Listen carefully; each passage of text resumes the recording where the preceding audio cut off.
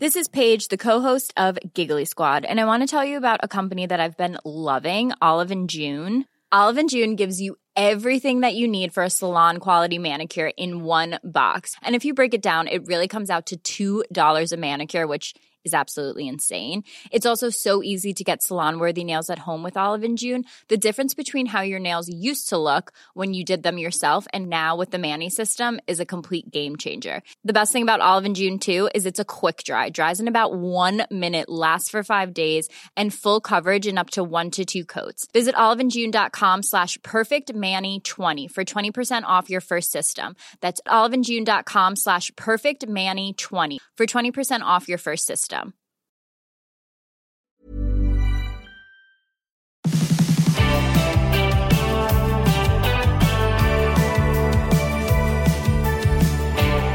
Well, as they say in the classics, it's the most wonderful time of the year.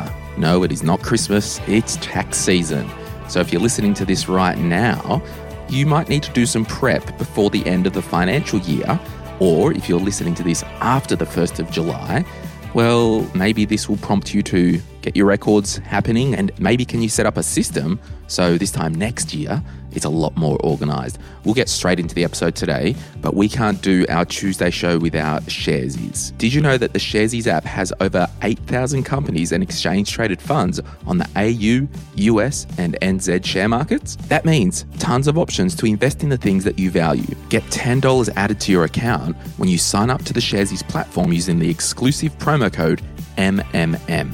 All investing involves risks. T's and C's and fees apply. And just as you're listening to this, Sharesies is one of those platforms that at the end of the financial year, they'll send you a consolidated statement and all record keeping is taken care of. So at the end of the financial year, you've got one PDF document to give to your accountant or to complete your tax return. My name's Glenn James. I'm joined by Amy. She's a chartered accountant or a CA. And you're listening to My Millennial Money. It's tax time, baby.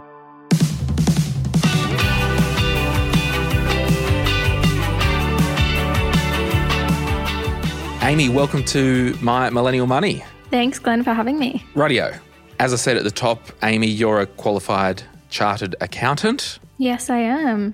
Would we just say Amy the CA? Yeah, you can do that. Awesome. The first question in the Facebook group is from Alyssa. What documents do you need to keep and how to make it easier at tax time for shares? Yep, so record keeping is very important in terms of shares. So you've obviously got to keep record of transactions in terms of sale and purchase, and then you've also got dividends, distributions, and all of that. So you've got your buy and sell contract notices, dividend statements. If you're on a dividend reinvestment plan, there'll also be some notices for that. If you're investing in managed funds or ETFs, you're going to have annual tax statements. If you do, however, use an investing platform or you have an advisor, a lot of the times they can provide you with consolidated reports, but obviously best to keep everything just in case. Yeah, absolutely. And I'm a big believer in making my life easy when it comes to record keeping. And, you know, if you are using a share brokerage platform, I would suggest from day one, you know, you plug in the services of like ShareSite or something like that, just to keep your records and have it all smooth. Because, as you know, Amy, for those who hold their investments for a long time and there might be dividend reinvestment plans and they do not keep their records, it can actually just make it more time-consuming at tax time for the CA to do the return, which means higher fee. Yeah, exactly. Myself personally, I used ShareSite for the first time last year and like absolutely incredible. Got all these different holdings. It just consolidates it all into one and just makes it less overwhelming for me. So imagine, you know, the ordinary person out there, it would really help. Yeah, but I think the difference that I've got, like I don't use a broker direct. Like, you know, Sharesies sponsor this podcast and this episode. Like Sharesies have consolidated reporting. So they'll send you a report at the end of the year. Just send that to the accountant, bam, done. Yeah, it makes it easy. And also if you have your TFN linked, a lot of the time everything will flow through to the ATO. But the only thing with linking the TFN and the pre-fill, is it fair to say that there might be some information that isn't, because that would only flow through income, right, from the dividends? It wouldn't have disposal and purchase information. So recently the ATO do get some information on the disposals. But sometimes they'll just show the figure exclusive of brokerage, or it won't show the purchase, it'll only show the sale. So we still need to obviously have the buy and sell documents. Perfect. Caitlin says, it's my first time investing with a HIN and directly owning shares. I was wondering when the statements generally arrive for this. I'm assuming it may be provided differently than investing in platforms like Sharesies or Raise. So thank you. So yeah, just following on for that, any motherhood comments for Caitlin? Yeah, so I guess if it's just direct shares, obviously you've got your dividend statements, which normally will get sent to you when the dividend's paid. But if you are investing in managed funds or ETFs, which have the tax distribution statements, they're not going to come out anywhere between August, September, October. So just, I guess, on that note, don't rush out. Don't lodge your tax return 1 July because it's going to be wrong. You're going to have to fix it up. It's just going to cause so much more dramas. So wait till you get everything and then do your return. What I found with my own personal tax affairs, investment properties and all that, what I do, I've got a spreadsheet that lists everything that I need to give to my accountant at tax time. And then the next year, so, we're coming up to the end of this financial year, I've got my list of things that I need to remember. So if you're getting involved with shares and investing and all that the first time this financial year, make a list on a Google Sheet or a Office 365 or whatever it's called and use that each year. And whether it is, direct shares, dividend statements, or consolidated report from Sharesies, like you're going to need this stuff each year. Alexi, can capital losses be used to offset capital gains for the same year, or do I have to pay tax on capital gains now and losses only get carried forward over to the next years? So with that one, the simple answer is yes, you can offset your losses against the gains that you incur in that year. But I guess it's just a little bit of an order of application in how you go about this. So there's, I guess, 2 different types of capital gains. You've got your discountable, which means you've held them for more than 12 months, and then you've got your undiscountable. So when you're applying losses to your gains, you offset against the undiscountable gains first, and then obviously if there's some left, you apply it to the discountable, and then the net discountable amount you can discount. Would you be able to give us a really basic practical example of that, and maybe we just use $10,000, like you bought some shares for $10,000 and they decreased and then you sold them? Yeah, of course. So you've purchased shares for $10,000. Let's say, you're in the middle of COVID, the market's just gone bad. You sell them for only $5,000. Obviously, you're going to pick up a capital loss of $5,000. Let's just say the year progresses, you're doing well. You then make a capital gain on another share. This one example, it's discountable and you make the gain of $8,000. You can offset the $5,000 into the $8,000. You're left with $3,000 gain, which is discountable. So 1.5. Yeah. And the cool thing, if there is a silver lining, capital losses, you can take them to the grave. So they stay in your own tax return, tax file number forevermore. Amen? Yep. So you just keep them as long as it takes for you to make capital gains. Yeah. So that's interesting because, a lot of times you might invest in something and it doesn't go well and you're like, you know what, I'm just going to cut my losses. The emotional side of this is killing me. The silver lining is that loss can be used to offset gains in the future. I mean, I'd rather make money, but, at times you can have a capital loss. Joshua asks, if shares are sold in USD on an overseas trading platform and wired to your account, is the tax already applied the moment you receive the transaction or at end of financial year? Does the same apply if Australian dollars? My understanding is that this is just capital gains tax. So whether you want to talk to Joshua's question directly or have some motherhood statements about, if you bought Apple shares direct in your own name. Yeah, of course. Yeah, so there's a bit to unpack in this one, but Totally. We're just going to assume, obviously, you're buying and selling in USD. Let's just pretend you're buying direct shares through the US stock market, and also that you're an Australian resident for tax purposes. So a requirement of that is you are subject to tax on your worldwide income, no matter where it's come from. So overseas share investments taxable in Australia. So in order to prevent double taxation, Australia and all these other countries around the world have what's called tax treaties, which basically just define how they're going to treat transactions between the two different countries. So for the US, as an example, what you have to fill out is called a W-8 form. Basically, what this means is that when you sell those shares down the track, the US is going to withhold no tax at all. So then what you'll just do is you'll just put that straight into, obviously, your Australian tax return. You won't have any foreign income tax credits to declare or to get back in Australia just because there's been no tax already withheld in the US. So I've made the decision in my life that I do not hold anything that isn't domiciled in Australia because That's very smart. Yeah, I just hate paperwork. Yeah, it's wild, right? Oh, I had to do one of the W-8 forms for my trust that I invest in like US stocks for, and I hated it. And I was like, I'm an accountant. Like, this is not fun. Yeah, and realistically, you know, sure, all these different platforms allow you to invest in the US, and if you want to do that directly, absolutely knock yourself out. But you just need to realise there is an extra layer of paperwork and record keeping that will be required. I also find the brokerage is a lot higher as well. The platform that I used, it was charging me about $30 just to make a trade. Yeah. In comparison to, I guess, like on CommSec, normally it's $9.95 or something, depending on the value, but it'll get you. Yeah. So anyway, just be warned that the main thing is if you're buying non-domiciled investments such as an ETF or a direct equity, you have to fill out a US government form that they send in to your broker to say, do not withhold any tax because I'll be paying the tax here in Australia where I'm the tax resident. Is that a very basic, easy way to say that? Yes, that's correct. Yeah. So knock yourself out, but we all lay in the bed we make for ourselves. But yeah, as I said, I think the best bed to make is an easy bed with less paperwork. Exactly. So there you go. Keep your records, everyone, and happy investing. Rightio, let's talk about HECS and help debt briefly. You know, the 1st of June, the indexation rate increased.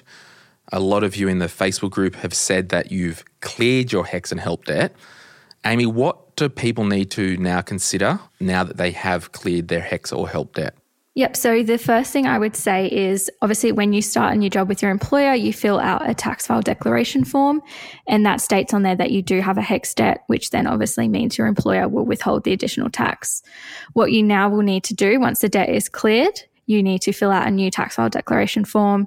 You'll tick no to do you have a HECS debt, and then lucky you get some extra net income every fortnight, week, month, whatever you get paid. And the other silver lining is all the money that's been withheld over the last financial year, that will be refunded back to you because effectively your employer has withheld too much tax? Yep, correct. So it would just be a washout when you lodge your tax return. They'll basically compare what you should have paid tax. They'll show that you don't owe any HECS repayment, and then the difference between what was withheld and what you did owe is going to come back as a refund. Sweet. Let's talk about working from home. Millie says, can you please explain the working from home claims, how they'll work and the calculator? I know there were some changes and wanted to better understand it. So maybe just paint the scene with working from home, deductions, methods, blah, blah, blah. Yeah. Okay. So I guess we'll start off with during COVID, the ATO introduced its shortcut rate, which basically, as it suggests, 80 cents per hour you work from home, and it covers absolutely everything. So your phone, your internet, depreciation on your equipment, electricity and everything.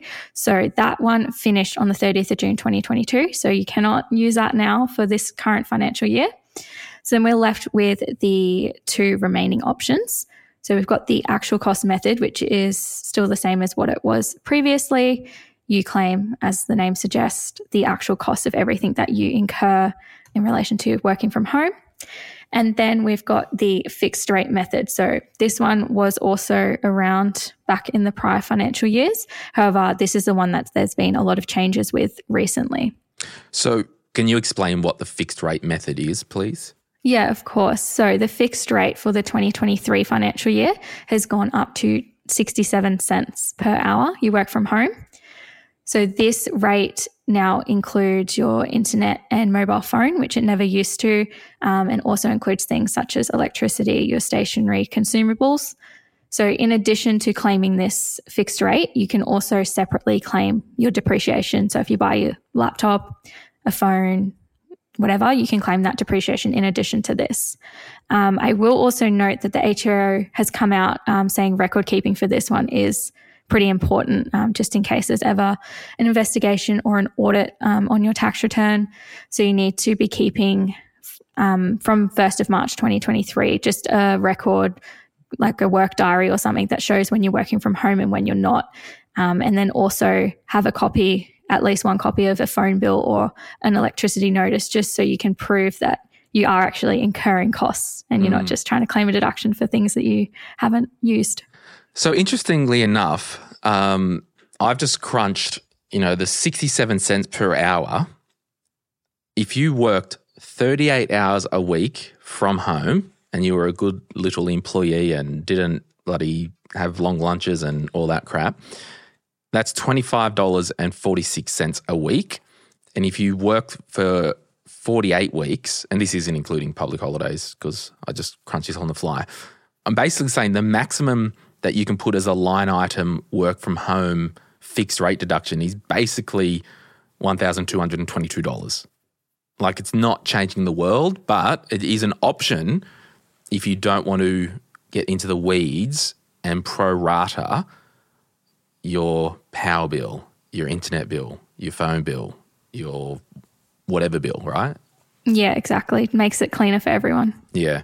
So the actual cost method, for example, if I, what's a really wild example? If I purchased a mobile phone, like a second phone, and I only use that phone for work stuff, I could deduct that monthly fee 100% as an actual cost. Yep, correct. So if that was $60 a month, that's $60 a month, that's the actual cost. We know that will be worth more to you in your return than doing the 67 cents. So if you want to put the work in and keep the records, you may be able to deduct more. There was a question here from Anonymous. Can you claim something that you use for work that might not be essential? E.g., I'm considering getting an iPad even though I have access to my phone or computer, as I know it will improve efficiency for scheduling and things. So, I don't know, maybe not giving, exact advice, but maybe talk a little bit generically around the nice things to have that make work better. Yeah, of course. So any assets like that you're purchasing, so phones, computers and iPads, providing that they're over $300, which these days you don't get much for $300, you do have to depreciate those ones in your tax return. So the ATO has a list of what they deem is the useful life of those assets. And then obviously you depreciate it over that. You will also apportion it if you buy it throughout the financial year. So you're only claiming the amount of days that you held it. And also, once again, your work-related use percentage, you need to apportion for that. Yeah, sweet. Talk to us about smaller items under $300. Like, if I bought a separate mouse and keyboard, if that mouse and keyboard combo, I use it 100% for work and it's under $300, that's an instant write-off. Is that what we're saying? Yeah, correct. You can just put that straight in as a deduction. Yeah. And just to dispel the myth about claiming stuff back on tax. You know where I'm going with that myth? Yeah, I know where you're going. So the amount of tax that you get back is only based off your marginal tax rate. So you're claiming, let's pretend we're claiming our $1,200 of home office expenses, whatever the figure was before. You're not going to get $1,200 in tax back. You're only going to get whatever your marginal rate is. So this could be 19%, 34.5%. If you're in top marginals, 45%. So it just varies depending on your rate. Yeah, the government do not give out free money. They do not. So that's a good myth there. Emily asks, benefits of salary sacrifice versus claiming back at tax time. So I'm assuming she's saying the salary sacrifice week on week from my wage versus I'll put a lump in at the end of the financial year and claim that as a personal contribution, or feed the super fund $200 or the amount per month and claim that back Yeah, so there's not really much of a difference with this. It's more just, I guess, a washout effect at end of year, whether you want, I guess, more cash flow now or later. So if you're salary sacrificing from your employer, obviously it's going to look like you're earning a lower salary. So they're going to tax you at the lower amount. The trick there is if you do have HECS and HELP debt, right? If you do salary sacrifice to super. Yeah, correct, because your repayment income for HECS purposes is going to include any reportable super contributions. So these include reportable ones from your employer and also your own deductible ones that you make. Yeah. So again, it all comes out in the wash, as you said. It's just really easy. If you want it out of sight, out of mind, automatically done, sure, get work to do it. Some people might go, look, I want to put an extra 10 grand a year in. I'll bring that home and have it on my offset. Like, knock yourself out. I don't think there's hundreds of dollars in interest saved, but there are certainly options, right? Yeah. Cool. Well, we'll take a break. When we come back, we're going to talk about study and some income, particularly around if you've got a de facto or partner. We'll be back after this. If you're after personal financial advice, don't get it from a podcast. If you would like help based on your own personal situation, head over to sortyourmoneyout.com. Click Get Help and we'd be happy to introduce you to one of our trusted advisors. Our panel of advisors, mortgage brokers and accountants work with clients all over Australia so they can connect with you wherever you are. That's sortyourmoneyout.com and click Get Help. Hey, I'm Ryan Reynolds. At Mint Mobile, we like to do the opposite of what Big Wireless does. They charge you a lot, we charge you a little. So naturally, when they announced they'd be raising their prices due to inflation, we decided to deflate our prices due to not hating you. That's right. We're cutting the price of Mint Unlimited from $30 a month to just $15 a month. Give it a try at mintmobile.com/switch. $45 up front for 3 months plus taxes and fees. Promo rate for new customers for limited time. Unlimited more than 40 gigabytes per month. Slows full terms at mintmobile.com. I'm Sandra, and I'm just the professional your small business was looking for. But you didn't hire me because you didn't use LinkedIn Jobs. LinkedIn has professionals you can't find anywhere else, including those who aren't actively looking for a new job, but might be open to the perfect role, like me. In a given month, over 70% of LinkedIn users don't visit other leading job sites. So if you're not looking on LinkedIn, you'll miss out on great candidates like Sandra. Start hiring professionals like a professional. Post your free job on linkedin.com/people today. Amy, let's talk about income stuff, particularly around couples. Sally asks, when is it beneficial or detrimental to have your de facto and your tax returns combined? Is it a legal requirement? So this one doesn't really come up to your choice of when you want or when you don't. There are some ATO inclusions. So basically, they define a spouse as anyone you're in a relationship with or anyone that you were at one point in time in that financial year. So this includes obviously de facto relationships if you're married and all of that. It is very important to make sure that this is up to date in your tax return because it does affect your entitlements to a bunch of offsets, reductions, and also such as the Medicare levy surcharge, which we will talk about soon. Yeah. And also for family tax benefit stuff, yeah? Yeah, correct. Yeah. Chelsea said, it's very similar questions, but I'll read it for completeness. Do you have to combine tax returns for a de facto? Been living with my partner for 18 months, but would prefer to keep ours separate at the moment. So would you say if there's no kids on the table, if there are no government benefits on the table, if there isn't health insurance on the table, there's no requirement to combine or at least mention, because it's not quote unquote combined tax return, it's just mentioning the spouse's income on the other one, isn't it? Yeah, correct. Yeah, you don't pay tax on their income, they don't pay tax on your income. But I guess... And it's not like a joint return, it's merely mentioning my spouse's taxable income is this amount. Yeah, like I guess if you put it simply, if you're both, pretend you're both back at uni, like you're earning 20 grand a year each, obviously you're going to be under all the income tests for everything. But I guess as per what the ATO wants, they would see you living with someone in a relationship as you should be putting them in your return.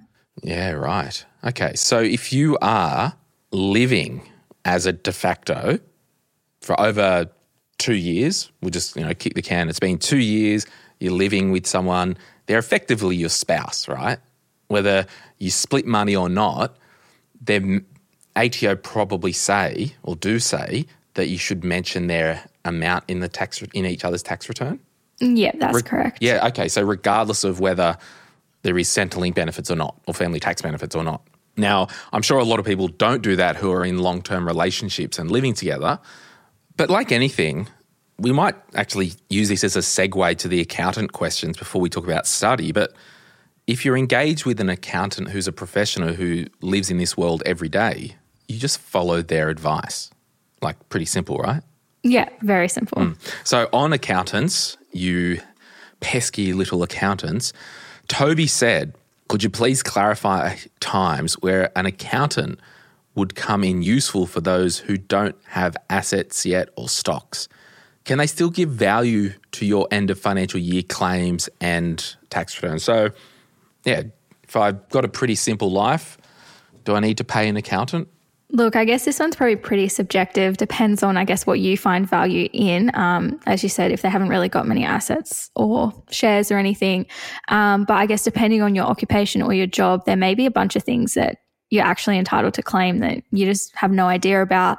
So obviously accountants can help with that. Also, I guess as you're growing with your finances, we can't really provide investment advice unless obviously your accountant's licensed, but we can help explain tax consequences of certain transactions. If you're looking to expand your business, say you're a sole trader and you're wanting to, I guess, look at different options, there's like structuring advice, which can be pretty important and can really help save money in the future. Yeah, totally. And, I've asked an accountant, should you use an accountant? Like it's always going to be yes, but it's like you can claim the accountant's fee on next year's tax return as well. So there's a silver lining if you wish. Here's one from Taz. When you change accountants, can you request that they review any previous tax returns lodged by other accountants, or can you only ask them to review ones you've lodged yourself? Yeah, so generally, I guess the scope of work taking on a new client is the current year, or if that's already done, the next year. But obviously you can get in contact with them and say, hey, I just want to check a few things. I don't think my previous accountant claimed this right. Or, hey, did they, do I have a depreciation schedule on my rental property, or should I be getting one? We can obviously help with all of that.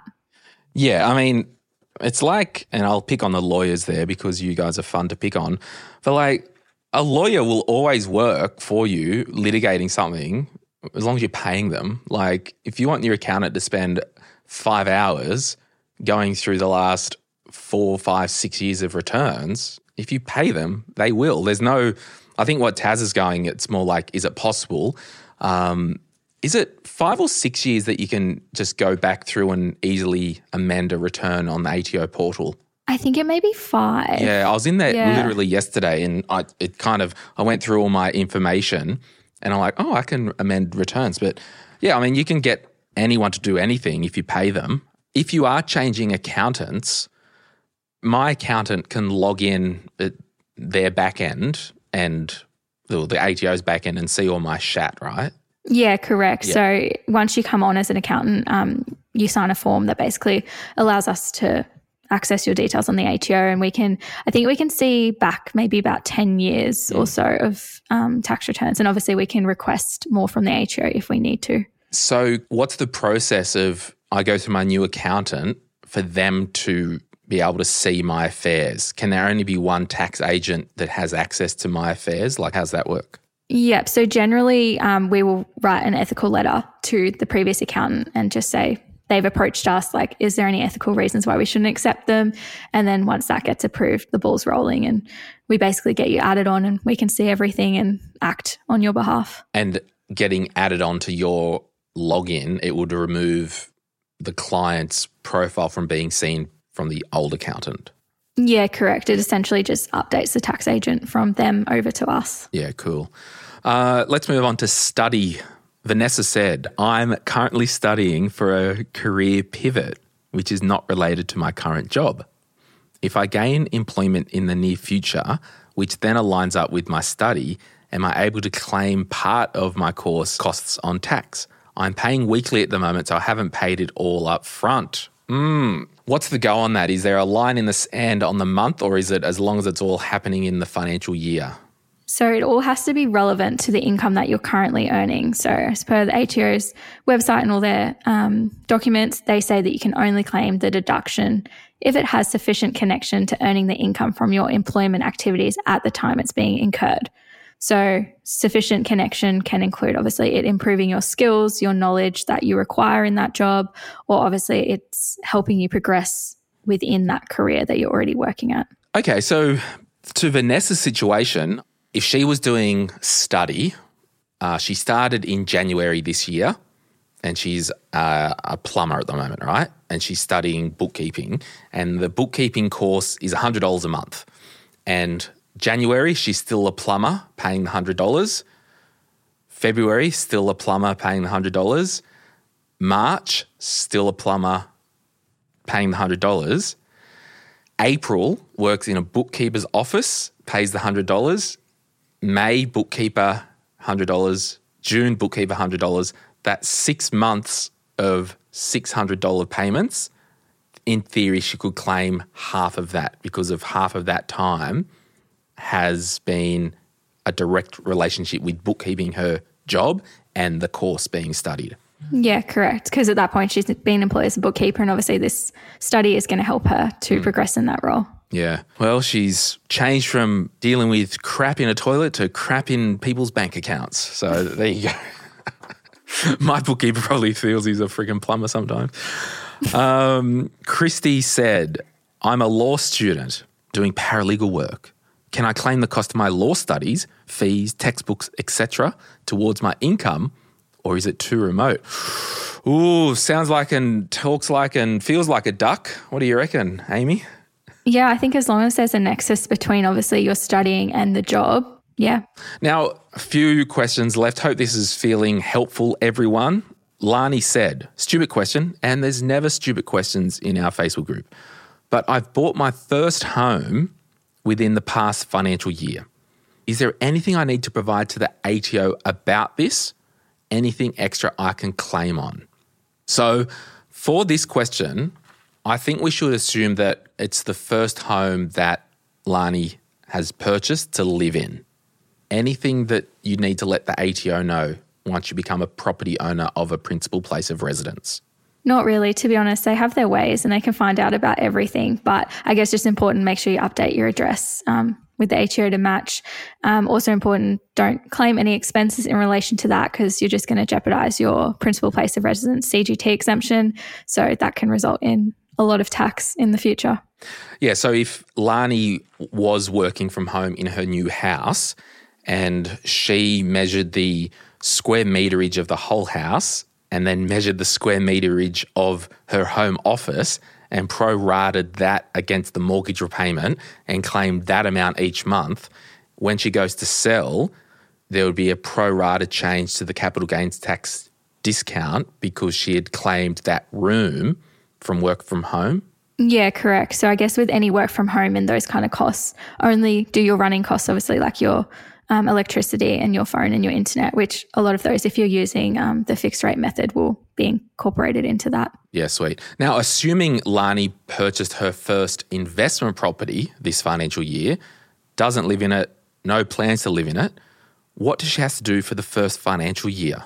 Yep. So I guess providing that one's rented out obviously needs to go into a tax return. So you'll give the ATO all the details of the property, how long it's been rented out for, when it was first rented out. And then obviously you need to keep records of all your income, all your expenses.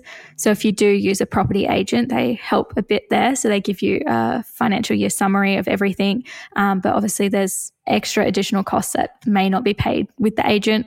So interest on your loans, sometimes your rates and water, you'll pay yourself, you'll pay the insurance yourself. And also if it's a quite recent property, you may be able to get a depreciation schedule and you can obviously claim some big depreciation on it.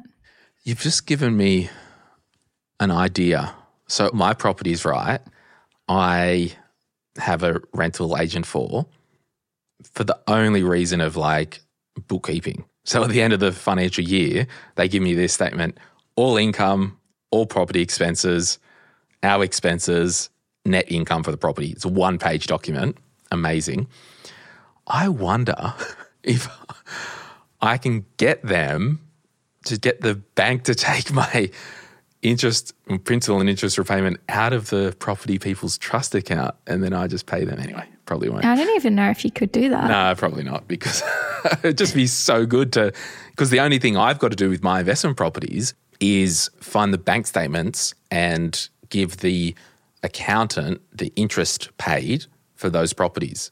So I basically give them a page of the bank statement for the year, interest, and the page from the rental property agent, and I give my accountants 2 pages per property. Done. Love it when it's like that. Unlike some clients that just give me every single rates notice, water notice, electricity, and it's a bit of a mess sometimes. Yeah, and just a fun fact for those who have investment properties, I have the council rates come out of the trust account for the real estate.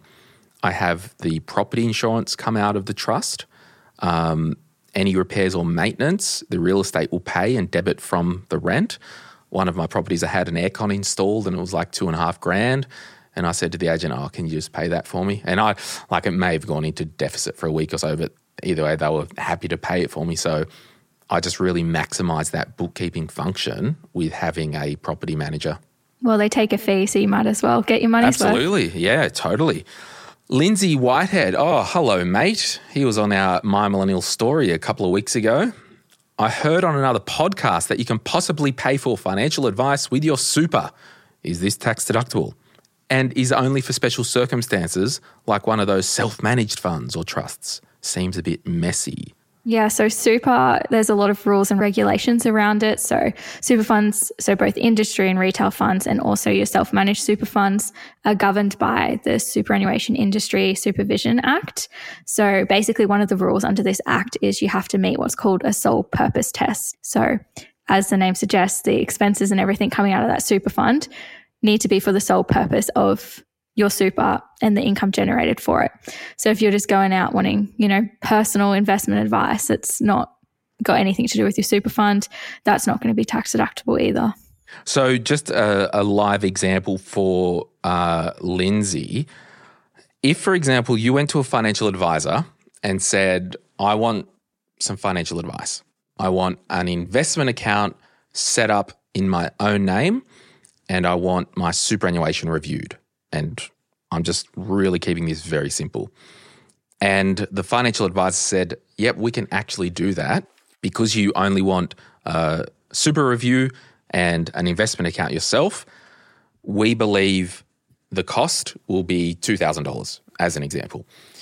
Because half of that advice, or half of the work, half the advice is relating to the super fund, we can debit $1,000 of our fee from your super fund. And then the other $1,000 you'll pay us. Now, because super is its own tax entity at a tax rate of 15%, the $1,000 effectively gets paid to the advisor.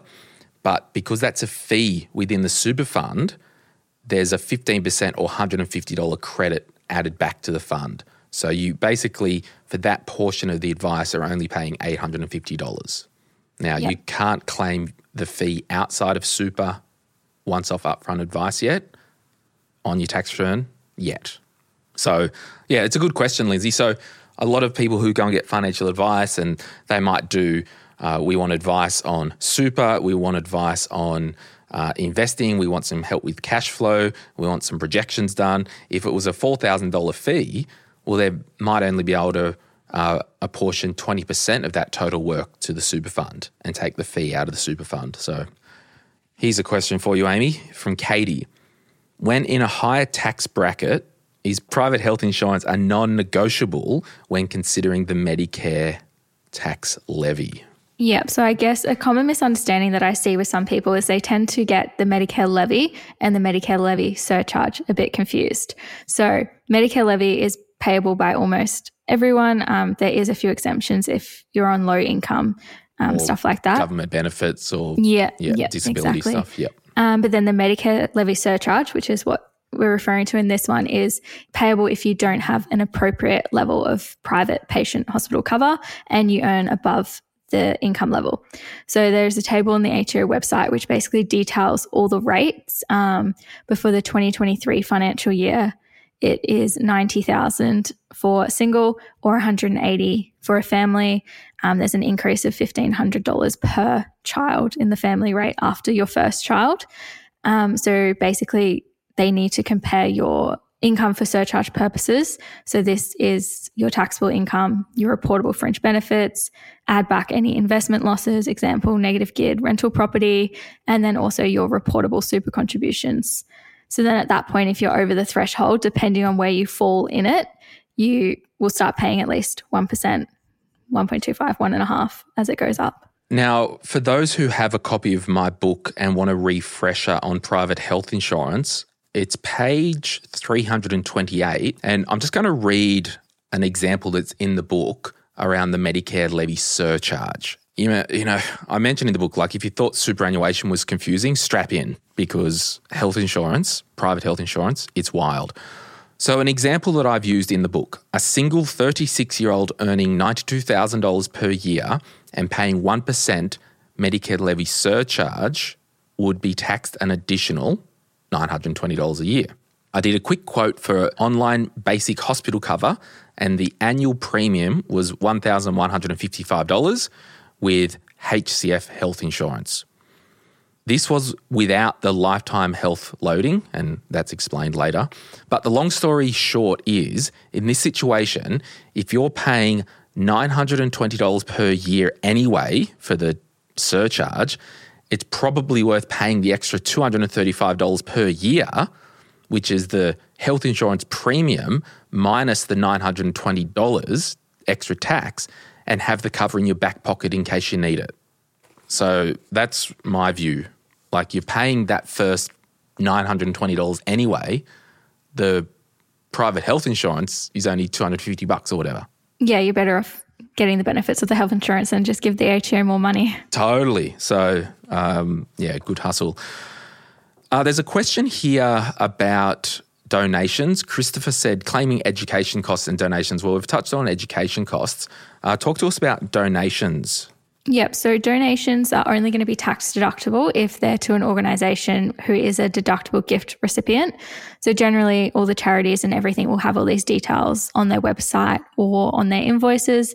But you can also use the ABN lookup website. You just type in the ABN or the name, and there'll be a line down the bottom, and it will basically tell you if they are deductible gift recipient or not. It is important to note that a lot of, those crowdfunding platforms and social media, they won't be, but there is some organisations that use those platforms that are obviously deductible. Yeah, so just on that, there was someone in another Facebook group who wanted to know if I can donate my lounge to the Smith family and claim the value on tax. Well, the short answer in that situation is no, but if you search the ATO website, there are ways that you can, and we won't get into the weeds now because it's very rare, like if you donate assets to charities and stuff like that, or there are deductions. But if you're just sending your old crap to the Smith family, you can't go, I think it was worth $300, I'm claiming that. No, it needs to be a cash donation. But like all things, consult the ATO for their guidance. Were there any final comments around tax this financial year and lodging one's tax return? Maybe talk to us about the dates of when it's due, timing, if you do owe money, can you kick the can down the road, all that stuff. Yeah, of course. So if you're just lodging yourself, you have until the 31st of October to lodge. If you're lodging through a tax agent, they generally will get extensions to the 15th of May. But this can vary depending on your actual circumstance. If you have a large payable the year before, they obviously would like their money a bit earlier. But yeah, I guess as we touched on towards the start, if you've got any investments and everything, just make sure that you've got all your documents in order, you've got your record keeping set, and don't lodge obviously until you have all the required statements.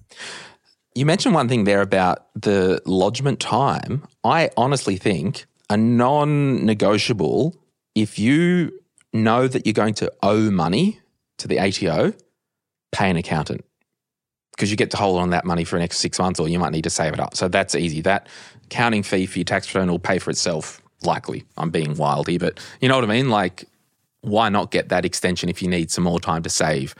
Do you know if the ATO still have the interest-free payment plans, or did they turn that back on? So based off what the current interest rate is, I think it's around $15,000 of debt. The interest is under $100 and they'll automatically remit it. If you have special circumstances, you can give them a call, you get your accountant to call and try and negotiate, I guess, on the payment plan aspect of interest-free or not. Yeah, all good. And then the only other way I'd say that you definitely should have an accountant is if you're self-employed or running a business. Like, you're not an accountant, you're a plumber, you're a butcher, you're a baker, you're a candlestick maker. Focus on what you do, outsource the rest if you're a business owner. Get a bloody bookkeeper, get a bloody accountant. You are running a business. Don't try and save money by not paying an accountant a few $100s to do your returns. Bloody outsource it. That's what I'd say. But do what you want, don't care. Well, Amy, unless there's anything else, we might get out of everyone's ears. It sounds good. Thanks for jumping on at such late notice. I did say in the Facebook group that the ATO were going to send on a representative. They contacted us. Oh, can we get someone on to talk? I'm like, yep, I'll do this. And then for whatever reason, they've pulled out. So thanks for being in the Facebook group. Thanks for listening and thanks for your time today. No worries. Thanks for having me on the podcast.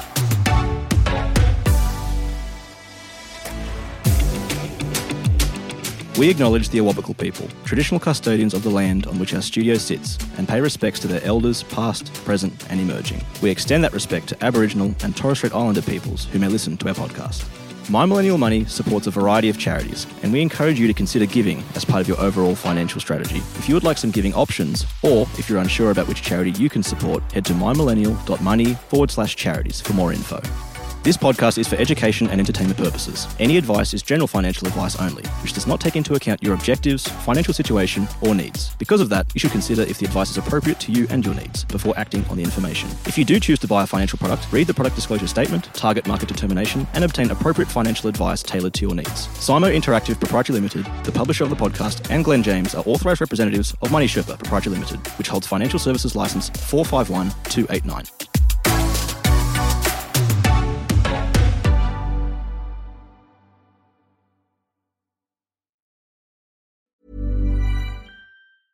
Mom deserves the best, and there's no better place to shop for Mother's Day than Whole Foods Market. They're your destination for unbeatable savings, from premium gifts to show-stopping flowers and irresistible desserts. Start by saving 33% with Prime on all body care and candles. Then get a 15-stem bunch of tulips for just $9.99 each with Prime. Round out Mom's menu with festive rosé, irresistible berry chantilly cake, and more special treats. Come celebrate Mother's Day at Whole Foods Market. Hey, it's Paige DeSorbo from Giggly Squad. High quality fashion without the price tag. Say hello to Quince.